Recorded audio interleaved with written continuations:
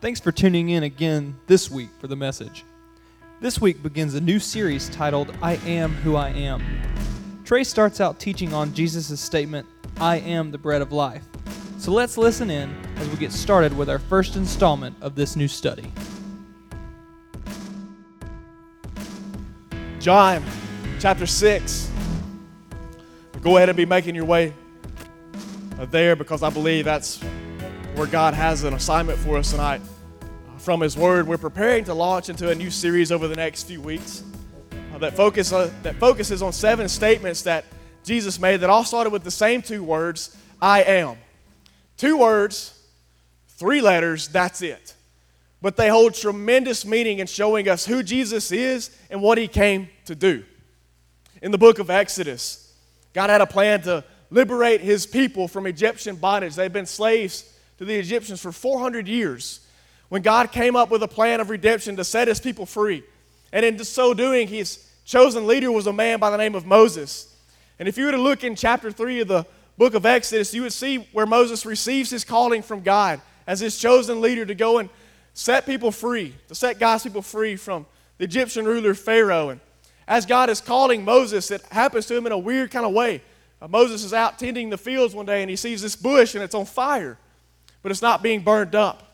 And so as Moses approaches the bush, he hears a voice coming from it, and it's the voice of God, and He's speaking to Moses, and He tells him, Moses, take off your shoes, because the place where you're standing is holy ground. And so Moses received his calling as God's chosen leader to go and set His people free, and as God's explaining Moses' assignment to him, Moses asks a question. He says, well, God, what if I go to them? What if I go to the Israelite people? And see, Moses struggled with inadequacy, just like so many of God's chosen leaders struggle with to this day. God gave Moses a response to his question. Moses asked God, he said, what happens, God, if I go to them and I tell them that the God of their fathers has sent me, and they ask me, well, what is His name? What should I tell them? And God's response to Moses was, I am who I am, which will be the frame by which we set this series up for the next few weeks. And then He said to Moses, Moses, I want you to tell the people that I am has sent you. And so it's who He is. I am, it's God's name, it's His character. And it points to the truth that He is the almighty, self-existent, independent creator and sustainer of the universe, unchanging in His being and character, eternal, everlasting God. But what's awesome about God's name being I am is that it can also be translated I will be.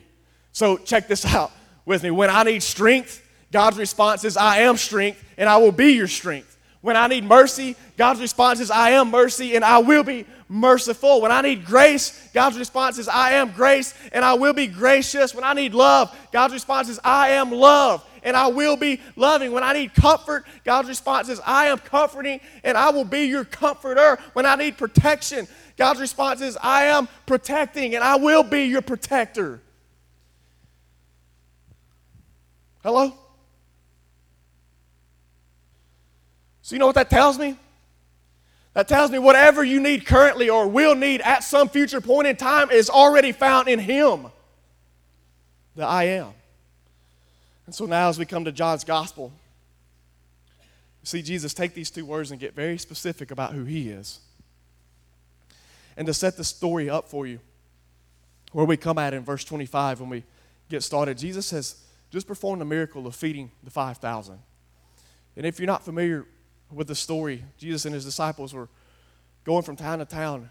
He was performing miracles and doing mighty great things to testify to the fact that He was indeed the Son of God. And they had multitudes of people following Him. And they got hungry one day.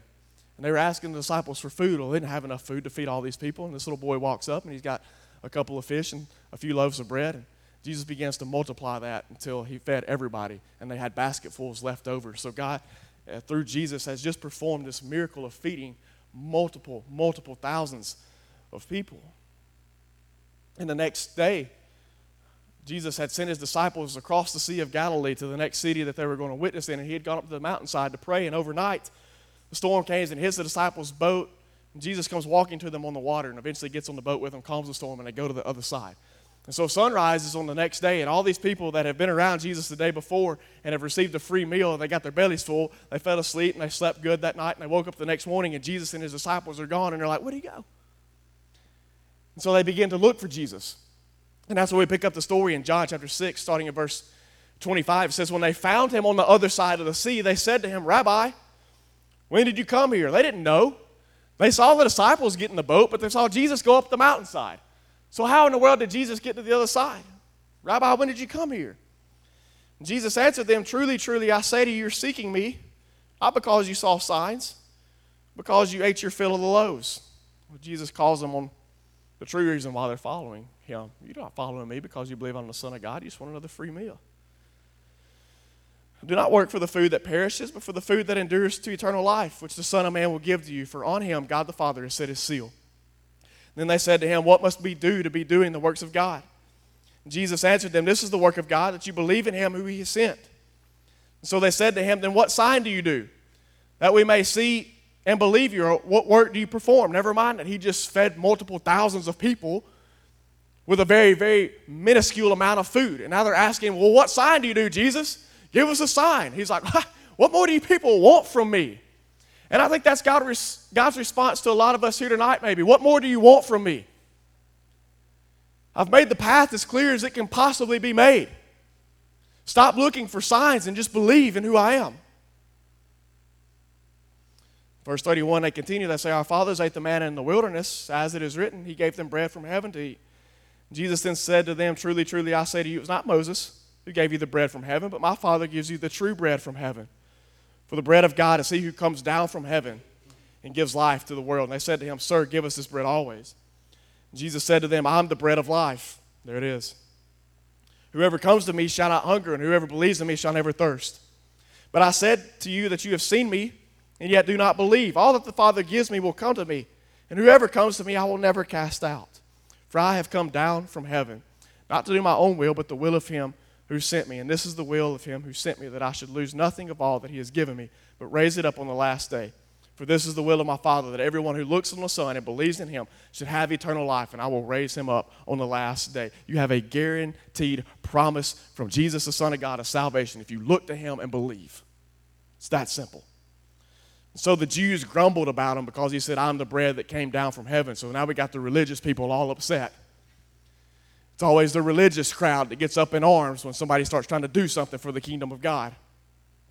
And they said, is not this Jesus, the son of Joseph, whose father and mother we know? How does he now say, I have come down from heaven? And Jesus answered them, do not grumble among yourselves. No one can come to me unless the Father who sent me draws him. And I will raise him up on the last day. It is written in the prophets, they will all be taught by God. Everyone who has heard and learned from the Father comes to me. Not that anyone has seen the Father except he who is from God. He has seen the Father. Truly, truly, I say to you, whoever believes has eternal life. I am the bread of life. Your fathers ate the manna in the wilderness and they died. This is the bread that comes down from heaven, so that one may eat of it and not die. I am the living bread that came down from heaven. This is the 7th time Jesus has said, came down from heaven. It's just interesting, we talked about Jacob last week, and God coming down from heaven to stand beside him. It's just curious, don't you think? I'm the living bread that came down from heaven. If anyone eats of this bread, he will live forever. And the bread that I will give for the life of the world is my flesh. I am the bread of life. The first I am statement that we encounter in John's gospel is just that. I am the bread of life. And there's a few things, a few simple truths really, that I think God wants us to see concerning the fact that Jesus is the bread of life, and things that we need to know about what that entails and what that means in our life. And so the first thing that I want us to see is that this bread is given as a gift. It's given as a gift. As Jesus is teaching the people, he tells them to work for the food that endures to eternal life. So go back and look in verse 27. He says, do not work for the food that perishes, but for the food that endures to eternal life, which the Son of Man will give to you. For on him God the Father set his seal. And they said to him, what must we do to be doing the works of God? And Jesus answered them, this is the work of God, that you believe in him whom he has sent. So Jesus is teaching these people, and he tells them to work for the food that endures to eternal life. But for so long, these people that were following Jesus had been stuck in legalistic obligation. They were consumed by legalistic obligation to God's word. It wasn't by a love relationship that they were following him. It was by a legalistic obligation,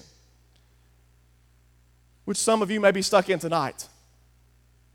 And there's a big difference between a relationship and an obligation. But these people were stuck and consumed by legalistic obligation that they misunderstood what Jesus said. All they heard him say was the word work, or it might be translated labor. And after Jesus said that, they shut everything else out because that's just human nature. We think we have to work for everything that we earn, but it's not that way with the gift of eternal life. It's given as a gift. Jesus said, work for the food that endures to eternal life. But then he told them right after that, which the Son of Man will do what? Give you. But all they heard was work. And so they misunderstood completely what was being said. They thought that Jesus meant they had to work for their salvation. They thought that their own merit would produce salvation for them. And listen, nothing could be farther from the truth of what Jesus was saying. You cannot work to earn your salvation. There is not a single person in here that deserves the glory of God in your life. There is nothing that you can do. There is no amount of scripture memorization. I don't care how many prayers that you say throughout the course of a day, how many times you're faithful to be in church week after week, how many times that you think you're sharing Jesus with somebody. It doesn't matter. You're not working your way into heaven. But they missed that. And there might be somebody in here that's missing that as well. We have a couple of family pets, one of which is a long-haired dachshund, which I'm not afraid to admit, as a man, that we have a long-haired weenie dog that stays in the house, and she sleeps in the bed, and she cuddles with me at night, and it's the greatest thing ever. So I don't care if you judge me. I'm fine. I'm secure in my masculinity. I got a wife to prove it. So don't look at your judging eyes at me, all right? You guys are going to find out one day you get married, you're going to have a little sissy frou-frou dog running through the house one day too. Ain't that right, Brother Matt? He's got one of his own back there, and her name's Cookie. So at least ours has got a good name. Well, we got a long-haired dachshund that stays in the house. Her name's Sadie, and she's smart. We taught her how to do all kinds of cool little tricks. So I got a little clip I want to show you real quick of our dog, Sadie, doing her tricks for you. Sit, shake, down, roll over, stand. Good girl. Yeah, isn't that awesome? In the background's our yellow lab, Roman. He's a demon. So Sadie's the angel of the family. But see, here's the deal. She knows I had the treat in my hand the whole time. And she knows she's not going to get that treat until she obeys all the commands. She knows it won't happen. And so she's obedient. She does everything that I ask her to do because she knows that when she does that, she'll be rewarded. Listen to me. When it comes to a relationship with Jesus, he doesn't dangle a morsel of the bread of life out in front of you and say, here you go. What are you going to do for it? All right, let's see it. Let's stand. Let's roll over. Jesus doesn't tempt us with salvation. Jesus does not tempt us with himself. He puts the morsel in his hand. You don't have to do nothing other than walk up, and he says, here you go. But so many people think they have to work their way into heaven. So many people think, well, I got to get my life right first before Jesus will accept me. It's not like that. Listen, please hear this tonight. Jesus isn't going to sit there and baby talk. Like, he's not going to get his dog voice out like everybody's got their own dog voice, you know, and it's like after she does her trick, she's like, oh, what a good girl. What a good little boy. Jesus doesn't talk like that with us. He doesn't dangle it out there and say, oh, what you going to do? Let's see you do it. Let's see you see it. Let's see you obey. Let's see you quit that porn addiction. Let's see you quit having premarital sex. Let's see you get your life in order first. No. Lies from the pit of hell. Your life doesn't get straightened up until you give it up. It's a free gift. And Jesus offers himself to us as the bread of life. You don't have to work for it. You definitely don't deserve it, and you can never earn it. You just have to receive it. And these people should have known that already. Why? Because Jesus had just fed them a free meal at no cost the day before. Stop trying to earn what God is giving as a gift. The second thing we see about Jesus being the bread of life is that this bread does just that. It brings life. as the conversation continued between Jesus and the people, they still weren't quite getting it. They were confused still as to what Jesus was saying. And so what often happens when we get confused is that we start to compare. Kind of like in math class. You get confused, you think you got it figured out, and you get the test back, and it's like a D. And the person sitting next to you has got like a 97, so you take your paper, and you're looking at the problem, or you're looking at theirs, and you're like, what in the world? Like, what happened? And so you begin to compare, or you just don't care either way, and you fail, and you try again the next year. But they began trying to compare Jesus as the bread of life to the manna that God provided in the wilderness. Look at it in verse 31. It says, our fathers ate the manna in the wilderness, as it is written. So when God was leading his people through the wilderness from Egyptian bondage, each morning he would provide for them manna from heaven, which is bread. He gave them bread from heaven to eat. And Jesus then said to them, truly, truly, I say to you, it was not Moses who gave you the bread from heaven, but my Father gives you the true bread from heaven, which is Jesus. For the bread of God is he who comes down from heaven and gives life to the world. There it is. This bread brings life. And they said to him, Sir, give us this bread always. They began trying to compare Jesus with the manna that God provided for them in the wilderness. But that bread was only good for meeting temporal and physical needs. Jesus tells them that he is the true bread. Listen to me. Jesus doesn't merely sustain your life. He gives you life. And some of you, I feel, are wondering, why am I constantly weary and tired? Why am I constantly just low on energy? Why am I constantly struggling to find joy and to maintain my peace? And it might be because you're only feeding on things that merely sustain your life instead of bring you life. If they wanted to focus on the manna, which was nothing more than a type of the true bread to come. And this is how I see Satan working in our world today, men and women. I see him working in the same way. He wants to feed you a type of Jesus. And let me explain what I mean by that. He wants to feed you a type of Jesus in the sense that, oh, here's a Jesus who's okay with me partying every now and then. Oh, here's a Jesus who doesn't mind if I have premarital sex. Well, here's a Jesus who laughs when I use foul language. We joke around like that sometimes. Or here's a Jesus who, because he is full of grace and love and mercy, would never actually send somebody to hell. That's the kind of type of Jesus that Satan wants to sell our world today. But listen to me. There is no type of Jesus. There's only true Jesus. If you look down in verse 49, Jesus explained to them what happened when you put your faith in types of things instead of the true thing. His response to them was, your fathers ate the manna in the wilderness and they died. No thank you on the types. I'll take the true thing. Let's look at what he says in verse 51. I'm the living bread. There's the difference. That came down from heaven. If anyone eats of this bread, he will live forever. This bread brings life, eternal life. When you place your faith in him, he brings true life to you. It's what he desires for you to have and experience. Every single one of you. It's what God desires for you to have and to experience. It's why he went to the cross. If you have any doubts in your mind that Jesus wants you to experience eternal life in him, if you really don't think that's true, look at the rugged cross that he gave his life on. There is no greater symbol, there is no greater testimony of his love for all humanity and his desire for you to experience life with him than that right there.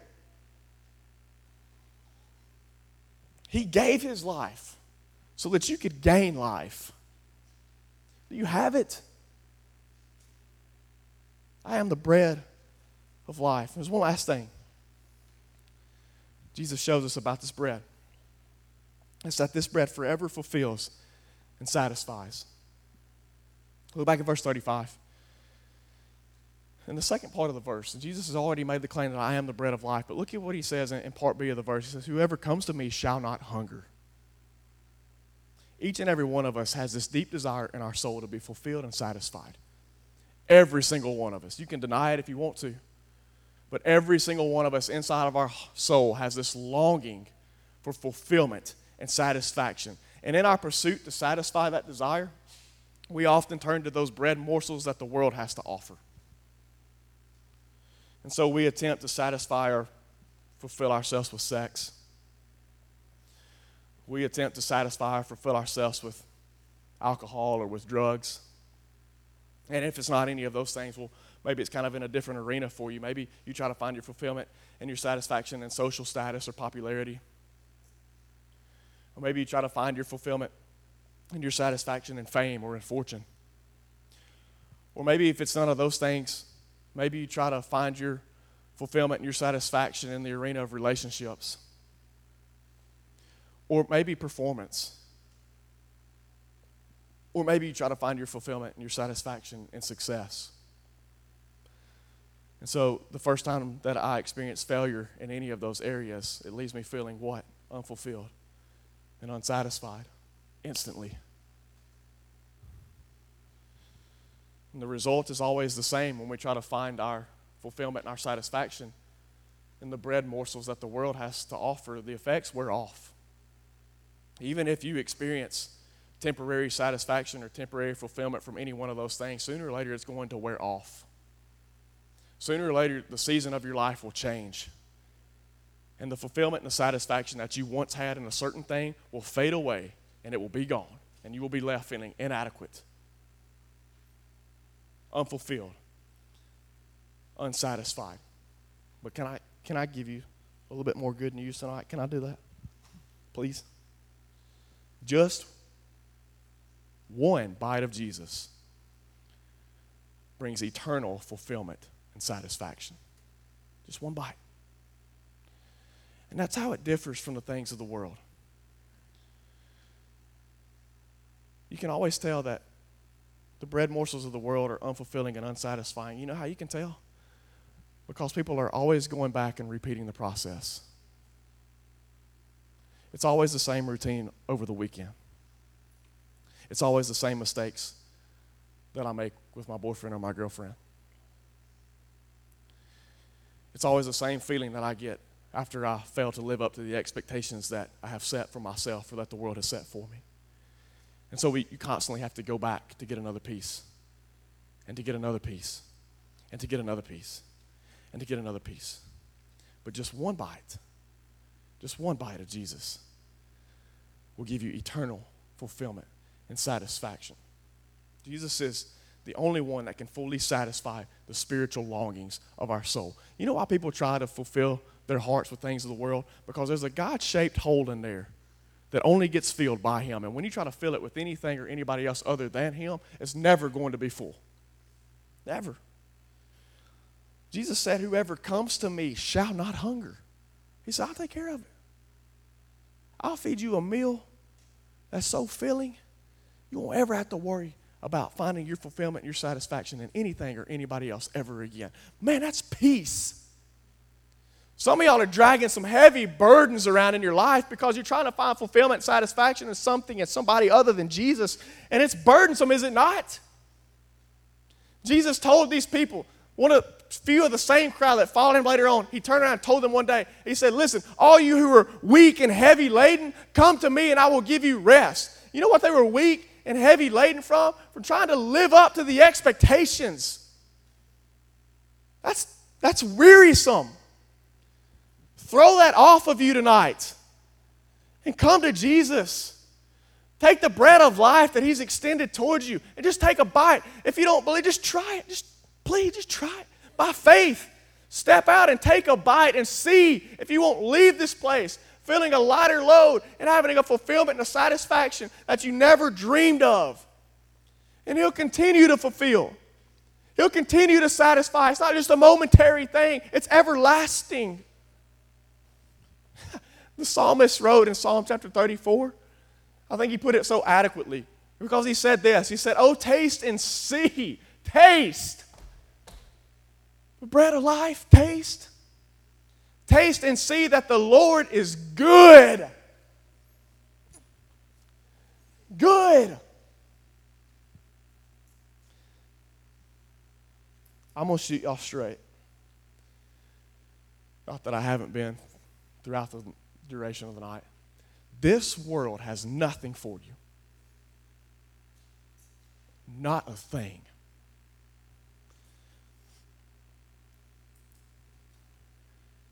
I tried to find a way to compare this. Because have we got any bread lovers in here? Just be honest. I love bread.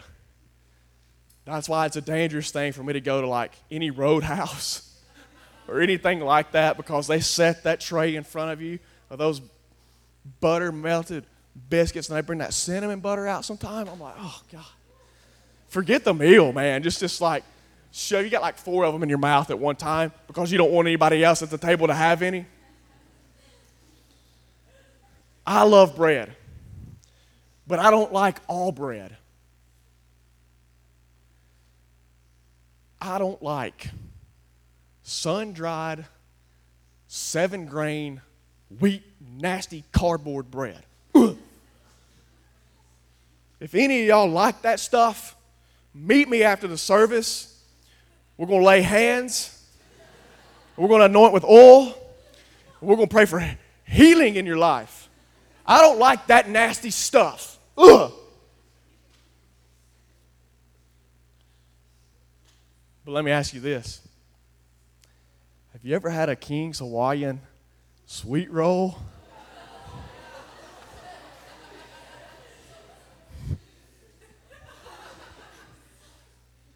If Ashley ever brings those home, most of the time she'll do like sliders with it. So you better hide the daggum case. Because if I walk in and see them, I'll go to the room and lock the door. I'll turn some music on, dim the lights a little bit. We're getting a little bit weird. Anyway. That junk is good.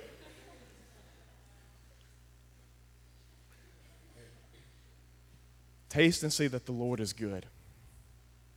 He's not that dried up, nasty wheat junk. Man, he's that King's Hawaiian sweet roll. But I'm telling you, I think some of us have forgotten this. You've forgotten how good that bread of life tastes. And you're trying to nibble on some nasty junk from the world. And you know why it leaves such a nasty taste in your mouth? Because you've been used to having that bread of life taste in your mouth.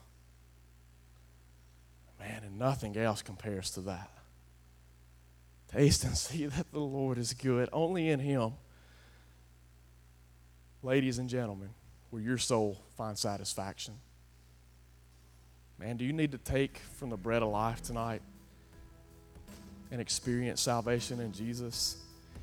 It's just as simple as how He described it to this crowd. All you have to do is come to Him and believe in faith. It's that simple.